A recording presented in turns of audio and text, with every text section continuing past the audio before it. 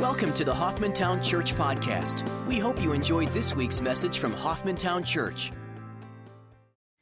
Well, it's great to see you this morning. We're going to get jumping into this immediately because normally I've got 5 pages of notes, and today I've got 10. So, it's one of those weeks where you listen fast, and I'll try to keep up. I remember hearing a story, and it was kind of funny because how we handle the Word of God is important. Amen? I mean, you don't pick a knife up out of the drawer without handling it carefully. Do you? You don't just reach into a drawer and grab a knife any which way. You certainly don't hand the knife off any which way. You handle it carefully. Why? Because if you don't handle it carefully, you could get cut. You're not respecting the knife. You're not respecting what it potentially could do. And folks, when we talk about the Word of God, we talk about the infallible, inerrant Word of God, the holy Word of God. We better know how to handle it. Last week we looked at how to view it. We can trust that God's Word is God's Word, and we know that it is God's Word. And therefore, as a result, the question becomes, how do we handle it? Because if it's God's Word, it ought to have an impact on us. We can't just leave it laying around, so to speak, and ignore it. We tend to, but we've got to do something with it. All right? There's no middle ground with the Word of God. You got to handle it, you got to deal with it, you've got to address it. Because if it truly is God's Word, then it ought to have an impact in all of our lives. Amen? So how do we handle it? I heard a story of a guy who decided he was down, needed a word from God. And I don't know if you've ever done this before. I actually have. Flick open the Bible and think, Lord, I need a word. I need something from you. So this guy was kind of down, and he opened it up, and he so happened to open it right, and his eye went right to the passage where Judas went out and killed himself. And he thought, you got to be kidding me. That can't be from God. So he said, I'm going to try this over again. And he opened it up again, and he went right to a verse, and it said, go and do likewise. Oh, mercy. That's not the way to handle the Word of God, amen? I mean, we ought not do it that way. There's a right way, there's a wrong way. But unfortunately, a lot of times, I fear that we've lost how to handle the Word of God. How do we translate it? How do we get into the Word to make sure that we're handling it accurately so that we are workmen that are not needing to be ashamed? We can stand firm on the Word because we know that it's God's Word. The question is, how do we handle God's Word? How do we recognize that what we have in our hands today is a copy? Understand that. But it's a phenomenal copy. When we talk about the infallibility, the inerrancy of the Word of God, that God's Word is without error, that God's Word could not be in error because God cannot err. We're talking about what was originally written. We're talking about the original autographs. And from there, scribes and scholars through the ages have taken time to make sure that we have very, very accurate copies of God's Word. And thank the Lord for that. I would suggest that it's not man's work, it's God's work. That this is God's Word, and therefore it's His work. In other words, He's the one who has made sure that His Word has been kept intact and preserved through the ages. Man simply has recognized that. People recognize what is God's Word, what is not, and we're going to look at certain tests when it comes to discerning. Is this really the inspired text, the writings of the Lord or from the Lord Himself, or is this something else? I want to show you a little bit of a timeline in terms of the original manuscripts, the Old Testament and New Testament. The writing of Scripture took place probably from about 1500 BC to about 100 AD. All right, and the Gospels and the epistles and the New Testament was written probably between 45 AD and 100 AD, right in that range. So all this other is the compilation of the Old Testament. We looked at that a little bit last week, but I want to give you a bit of a timeline on this. Ezra, the great synagogue, after the exile had taken place, and they came back into Jerusalem after the Babylonian exile, between the time period of 500 to 300 BC, they began to work on putting all the Old Testament canon together. The Pentateuch and the prophets and the prophecies and the Psalms and the Proverbs, they began to work on doing that. Ezra and these men, probably about 120 scribes, began to do that because they had been decimated. They had been spread throughout the world. They had been taken into captivity. All of their artifacts and the writings and different things like that. They wanted to make sure that they were preserved, and so they worked hard at that. The completion of the Old Testament canon probably was about 400 BC, and it stopped with the writing of Malachi. That's the last book of the Bible, so in the Old Testament. So that began to show the completion of the Old Testament canon. You've probably heard of the LXX or the Septuagint. All that is the Greek translation of the Old Testament. Hebrew began to be lost, and some of the rabbis and scholars were very concerned about the people knowing the Word of God, so they translated the Old Testament into the Greek, the common language, so that people, even Jews themselves, would have the Old Testament. And we can look at the LXX, we can look at the Septuagint, as it's called, and recognize that it's very close when it comes to authenticity in terms of word for word, in helping us understand that the Old Testament and what it says, and it's able to be verified in so many ways using that tool. 250 BC helped establish the accuracy of these Old Testament texts. At the Council of Jamnia, they helped affirm the Old Testament canon in 90 AD. They all got together. They took all these different texts and they began to put it together. It's interesting. You've heard of the Dead Sea Scrolls. If you've been to Israel, you've probably been to Qumran and you've seen where these were found. And you've probably been into Jerusalem where you get to see some of the Dead Sea Scrolls as they put them into a museum and protect them. These scrolls dated back to 100 BC, and they helped establish what's called the Masoretic text. The Masoretic text is what our Bible today, in terms of the Old Testament, is primarily founded on. They've done other work. There's been other archaeology. There's been other texts that have been found in order to strengthen it. But the Masoretic text, which is the Old Testament text, was used primarily in the Middle Ages, and it's what we have today, and it's what our translation in the English primarily is of the Old Testament.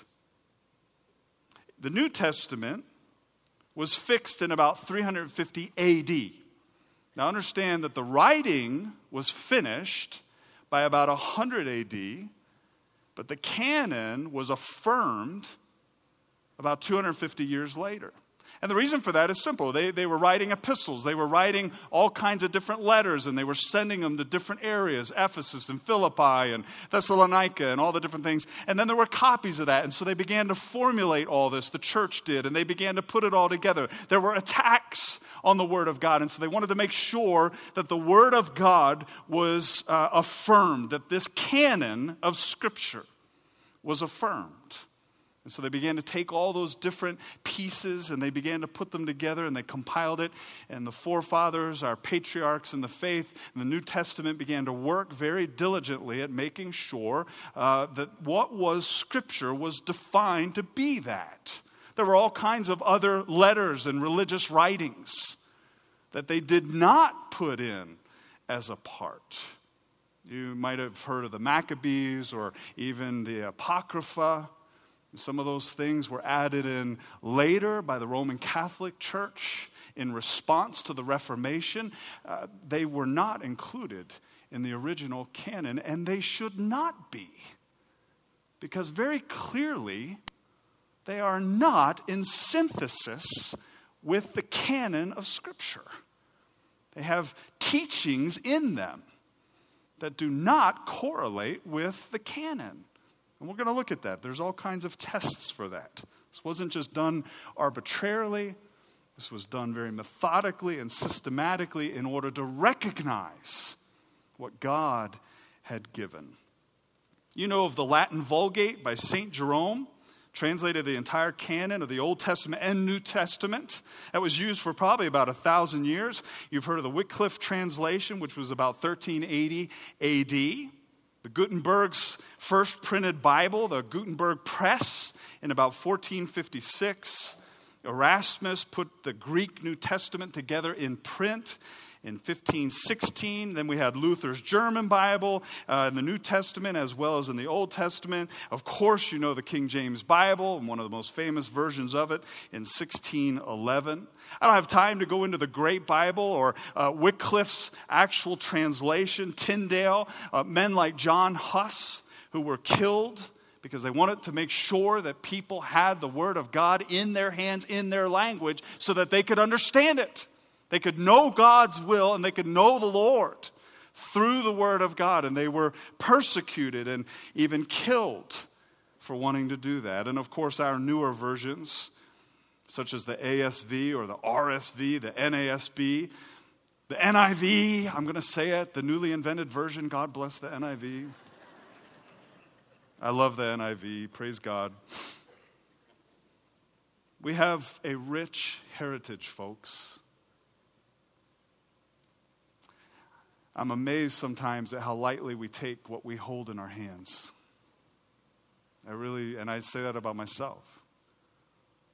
People have suffered and died in order that we can be here today to be free to worship the Lord, to hold a book in our hands, to study that Word, the Word of God, which in places throughout the world, it has been banned. It has been tried in every way to be stamped out. And people, I don't know if you've ever seen on YouTube or if you've ever gotten on and you see Chinese believers receiving just a copy of the New Testament for the first time and their response to it. It's indescribable how thankful, joyful they are. Jesus himself quoted from the Old Testament. Now, folks, that ought to tell us something. Right? Amen? It ought to let us in on something. I mean, if Jesus is quoting from the thing and actually calling it Scripture, I think we can look at the Old Testament and understand that it is the Word of God. He recognized it as such. In Luke chapter 24, verses 44 and 45, the Lord says to them, "These are my words which I spoke to you while I was still with you, that all things which are written about me," and catch this, "in the law of Moses and the prophets and the Psalms must be fulfilled." Then he opened their minds to understand what? The Scriptures. The Scriptures. The Word of God. What he's talking about is the law. He's talking about the prophets. He's talking about the wisdom literature, the Psalms and the Proverbs. And you can look at the Old Testament and you can break it down into those three groups. A lot of times it's broken into just two, the law and the prophets. Either way, the Old Testament was affirmed by the Lord to be Scripture from God, authoritative. It's been verified, as I said, by the LXX, the second century Old Testament manuscripts, the Dead Sea Scrolls, particularly the Isaiah is in its totality in the Dead Sea Scrolls. It's unbelievable the work that scribes put in to making sure that the Old Testament was copied accurately. We can verify that. George Meisinger, in his book on the canon of Scripture, says it this way: to sum up, our 21st century Old Testament, which has been based mainly on 10th century manuscripts, the Masoretic text, whose accuracy is confirmed by the 4th century BC, before Christ, LXX manuscript, the Greek translation of the Old Testament, now is shown to be substantially the same as the 2nd century Old Testament Hebrew manuscript. In other words, it's accurate. We can trust it. It's verifiable. Praise God. The New Testament canon is phenomenal, and I want to spend a little bit of time on that because that's where we tend to dwell the most. The ultimate decisive test for whether something was canonical or not is inspiration.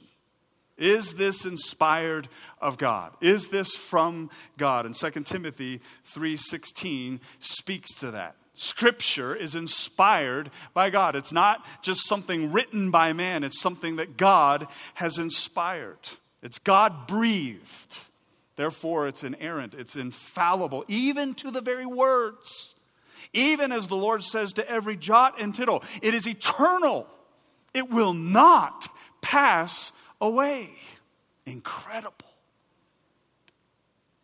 There are several tests that are used to look and to see, is this epistle, this gospel, something that ought to be included in the canon?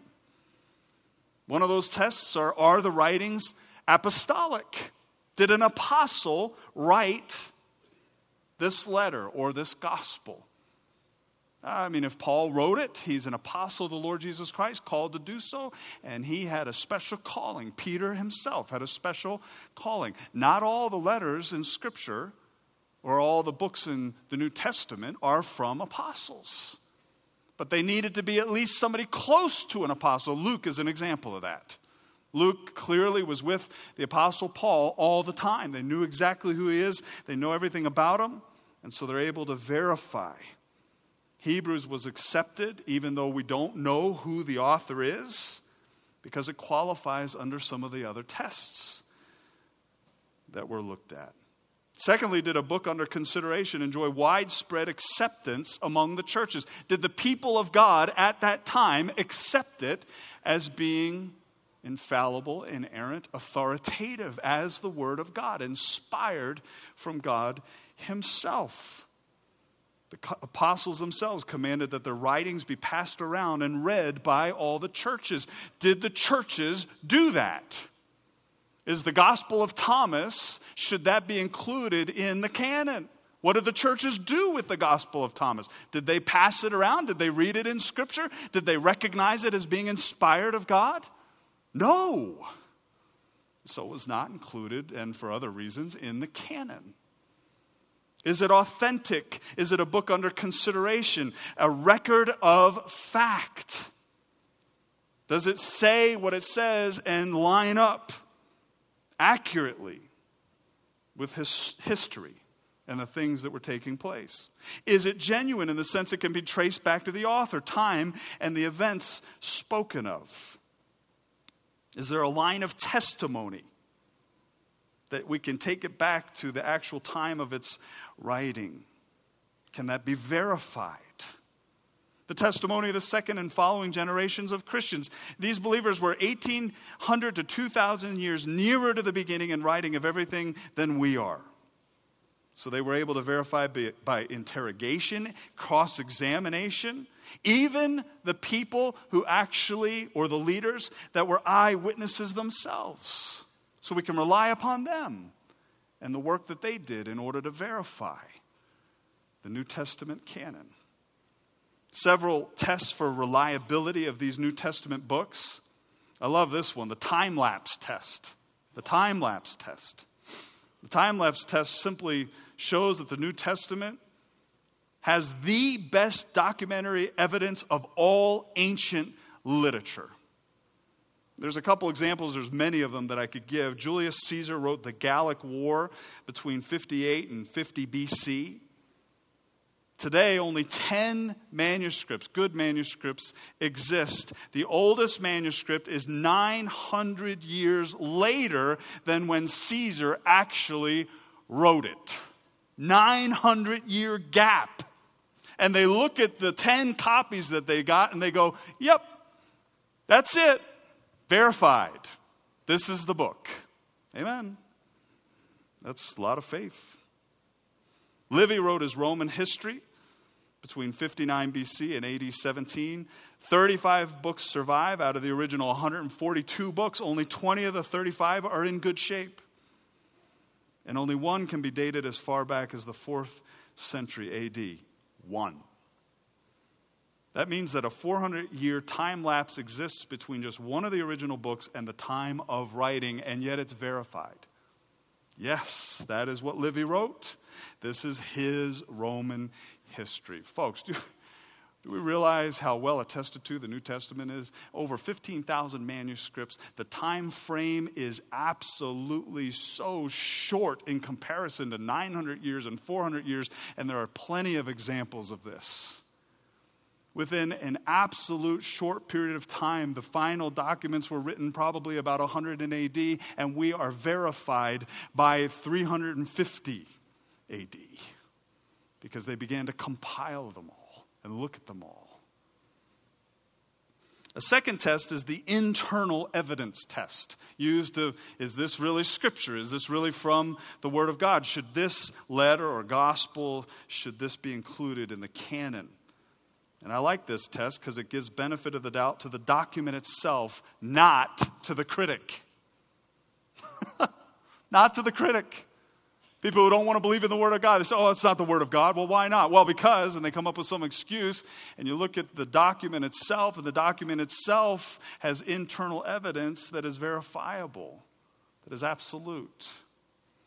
Or the external evidence test. Do other historical materials confirm or deny the internal evidence? The answer is it confirms. Sir William Ramsay, after years of archaeology and geographical investigation, states that the New Testament is very reliable. Why? Because he was able to look at all the different facts that are placed within canon, within the Scripture, and verify them historically through archaeology and all the different geographical accounts that are given. It's amazing. Clearly, the external evidence test can go to the early fathers as well because they confirm the testimony of the apostles. They knew the apostles, and they were able to say, yes, John actually went through that. Yes, Peter actually did this. Yes, this is what happened in the early church with Paul. They were able to confirm it. They knew the history. They recognized it. Let me give you 3 conclusions on this because I think this is so important. In our day when cynicism and doubt pervades. The lack of trust in authority is phenomenal throughout our country and churches. It's incredible, and I understand. But I think we ought to understand that the Word of God is something we can stand on. We can be absolutely assured. And I don't know if you've heard of A.T. Robertson or not. I probably fewer of you have even read him. He's written some Greek stuff that, believe me, it's off the chart. When I studied with Spiros Zodhiates, who knew Greek inside and out, and English was really his second language. Greek was his first. I mean, he even looked at A.T. Robertson with awe because of the scholarship this man put into the Greek language in order for us to be able to handle Scripture because of the translation that we now have. A.T. Robertson estimated that New Testament textual concerns have to do with only 1,000th part of the entire text, placing the accuracy of the New Testament text at 99.9%, the best known for any book from the ancient world. Incredible. 99.9%. Meisinger, in his book on the canon, states this: using the normal criteria for evaluating ancient documents for their reliability, the New Testament passes with flying colors. We have every reason to trust its testimony to the historical and theological facts of Christianity. An unassailable reason does not exist for rejecting its testimony. And Norman Geisler, out of his book, Has the Bible Been Accurately Copied Down Through the Centuries?, states this, and I think this one really hopefully brings it home to each and every one of us. In summary, the vast number, early dates, and unmatched accuracy of the Old Testament and New Testament manuscript copies establish the Bible's reliability well beyond that of any other ancient book. Its substantial message has been undiminished through the centuries, and its accuracy on even minor details has been confirmed. Thus, the Bible we hold in our hands today is a highly trustworthy copy of the original that came from the pens of the prophets and apostles. Did you catch that? It is a highly trustworthy copy of the original that came from the pens of the prophets and the apostles. Folks, what we hold today is as close to the original as you could get. And so we can stand on it. You know, when we talk about salvation and we talk about walking by faith in Christ, we talk about knowing the Lord, we talk about walking and growing in Christ, we talk about sharing the gospel and with authority, an absolute 100% belief, telling people that what the Word of God has to say is accurate and true. We can do that. We can walk in that. We can stand on the authority of the Word of God. 2 Peter chapter 1, verses 19 through 21. Peter writes this, "We have the prophetic word made more sure, to which you do well to pay attention as to a lamp shining in a dark place until the day dawns and the morning star arises in your hearts. But know this, first of all, that no prophecy of Scripture, the Word of God, is a matter of one's own interpretation. For no prophecy was ever made by an act of human will, but men moved by the Holy Spirit spoke from God." Men moved by the Holy Spirit. That picture is of a small little boat in the midst of a rushing river. God is absolutely in control of this. The Lord is the one who inspired this. He used men to do it, over 40 of them. But what we hold in our hands today is an absolutely accurate copy of the original autographs of the Word of God. So how do we handle Scripture? If that's true and what we're holding in our hands today, maybe we're using it on our iPad or maybe on our cell phone, the question is, how do we handle it? Well, Paul tells Timothy in 2 Timothy, and by the way, it's important to note that it's 2 Timothy because this was the last letter that Paul wrote before he was martyred.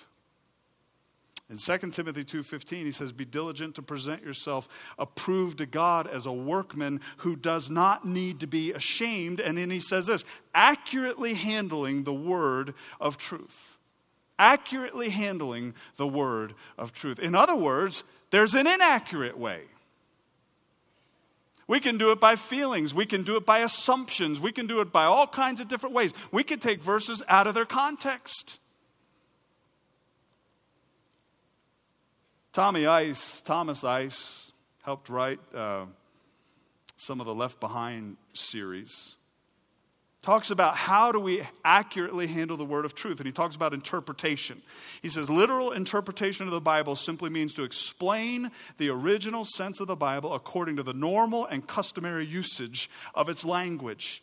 How is this done? It can be accomplished only through the grammatical, according to the rules of grammar, historical, consistent with the historical setting of the passage, contextual, in accord with its context, method of interpretation. We believe in the literal translation of the Word of God, and that takes into account the grammar, the literary form that it's in, and the historical context of Scripture. Apart from that, you cannot handle the Word of God accurately. If you start to take it out of its context, you're not handling it correctly. If you take it out of its historical context, you're not handling it accurately. If you don't understand the literary form that it is, it's an epistle, it's a gospel, whatever, you're not handling it accurately.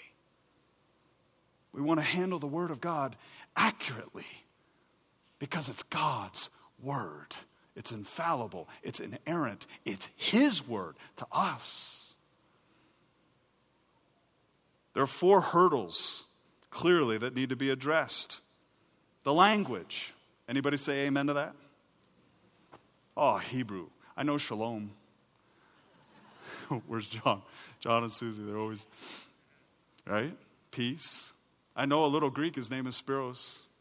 You know, I mean, you know, he's in heaven now, so he can joke around about it.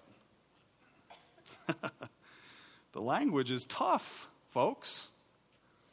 The culture, what was going on at the time of writing, that's tough. There's some interesting factors there.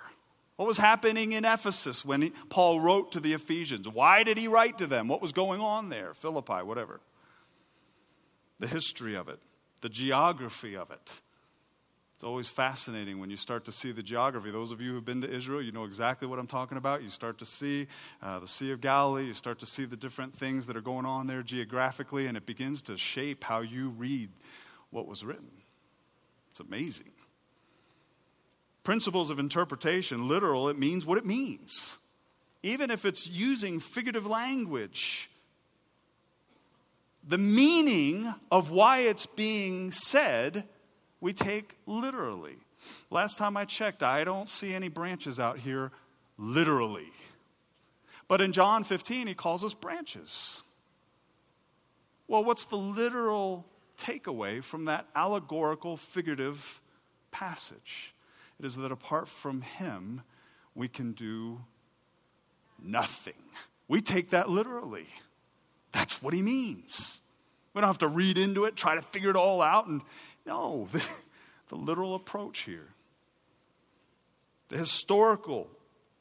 What did it mean to the people to whom it was spoken or written? Well, we get in all kinds of trouble, especially when we begin to understand the Gospels, and it was written in many ways in a transitional period. We looked at this in Acts. A lot of the Jewish ideology and thought processes were very pertinent then. We got to be careful not just to read our thinking into it. We need to understand their thinking. I'll never forget talking to a group of students down in Florida. Unbelievable. About 50 of them. I was preaching, going at it, spitting. And I used an illustration about skiing. And about 2 minutes into my illustration, I could tell I wasn't connecting a lick. They're looking at me like I'm nuts. And it suddenly dawned on me. I hadn't clarified what kind of skiing I was talking about. I was talking about snow skiing. They had never even seen snow. They thought I was talking about water skiing. And the way I described how you had to dress to go skiing just didn't relate. Historical. Grammatical, understanding the grammar. I know. I hated English grammar myself. I know more Greek grammar than I do English. Synthesis. Scripture doesn't contradict itself. If you see something in James and it appears to contradict Romans or vice versa, you understand, wait a minute. There's nothing wrong with Scripture. It's how I'm viewing it. I need to make sure that I handle the Word of God accurately so that it's synthetic. And of course, application, the so what moment. May I just encourage you in the application moment, the issue is, what does the Word of God say, and how am I submitting and yielding and placing myself under the authority of the Word of God? Because that's what true application really means. 2 Peter chapter 3, Peter, in writing about Scripture and Paul's letters in particular, says this: just as also our beloved brother Paul, according to the wisdom given him, wrote to you, as also in all his letters, speaking in them of these things, in which are some things hard to understand. That ought to give us all encouragement.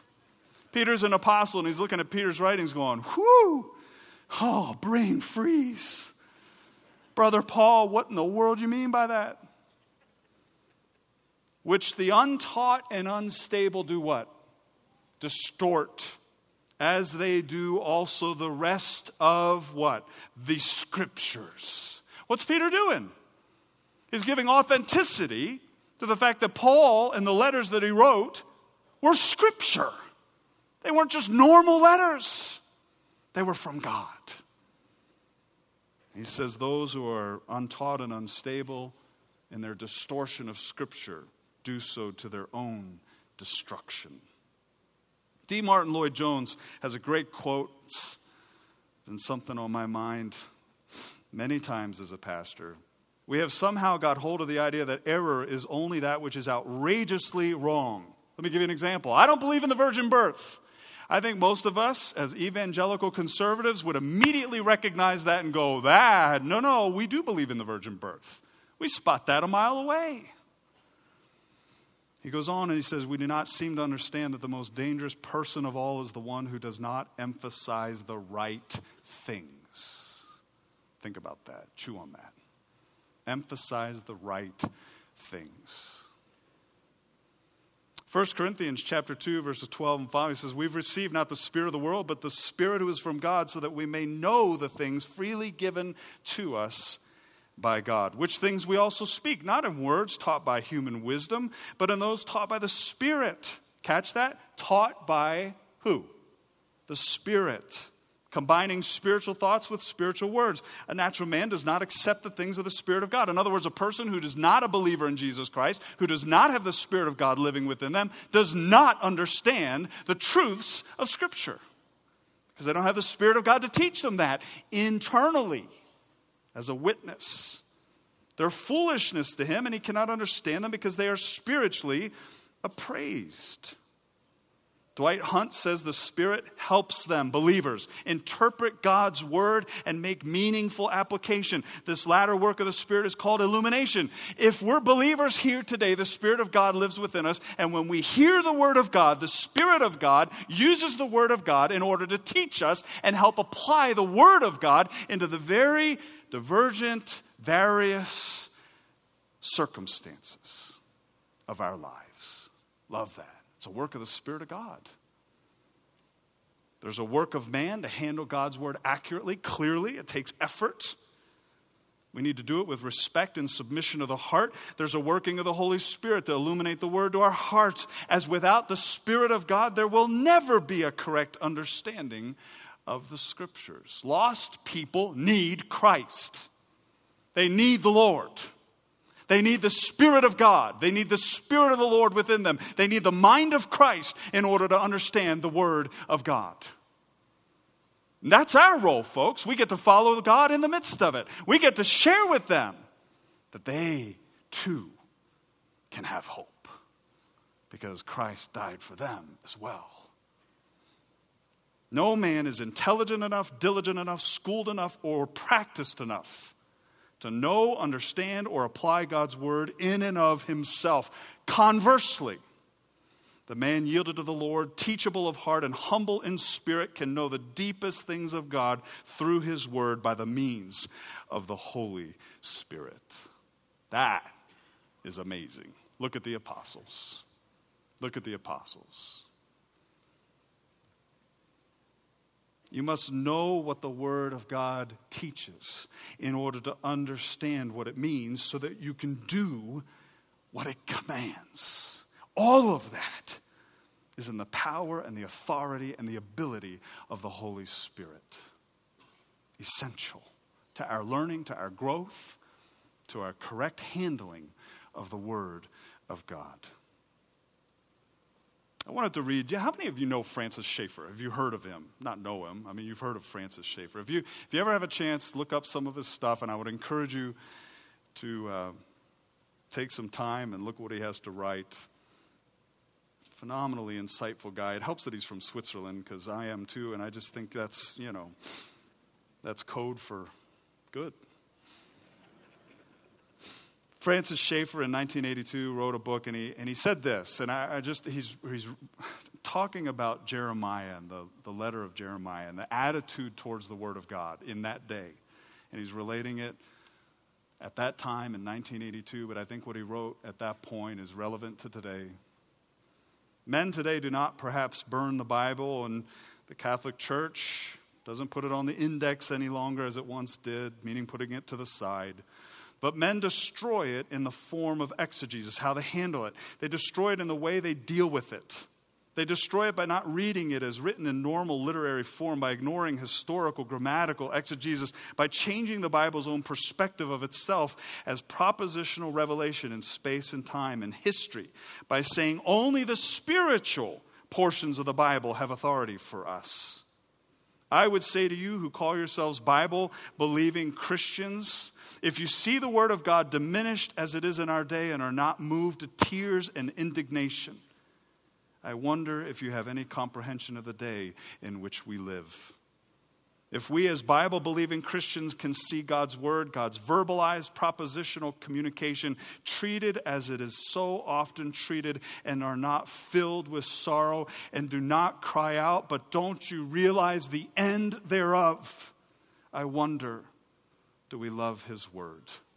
How can we do it without being moved as Jeremiah was moved? How can we speak of judgment and yet not stand like the weeping prophet with tears?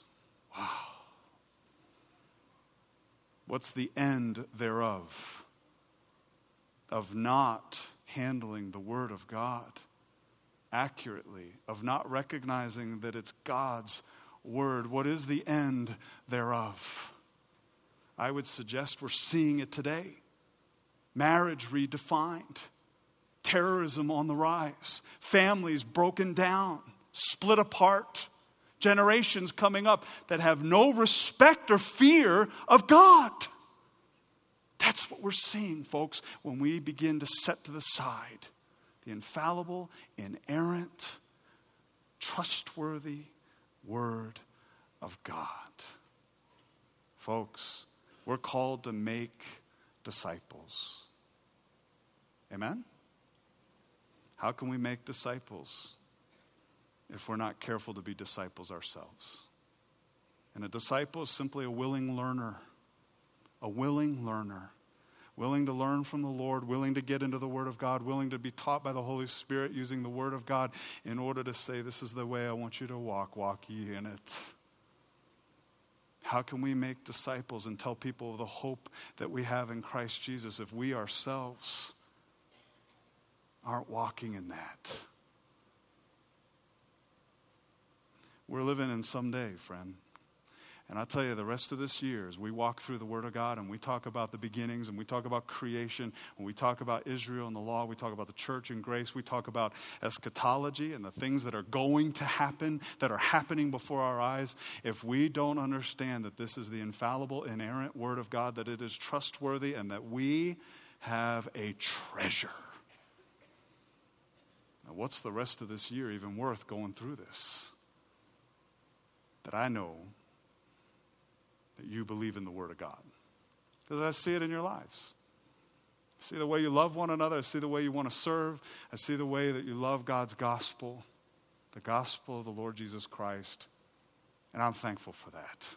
I'm thankful you're here today. How anti-cultural it is. Praise God. Bless you.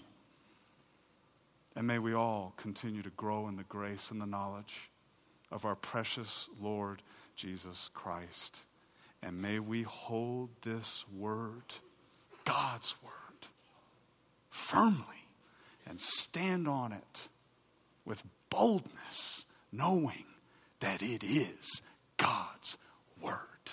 Do you believe that?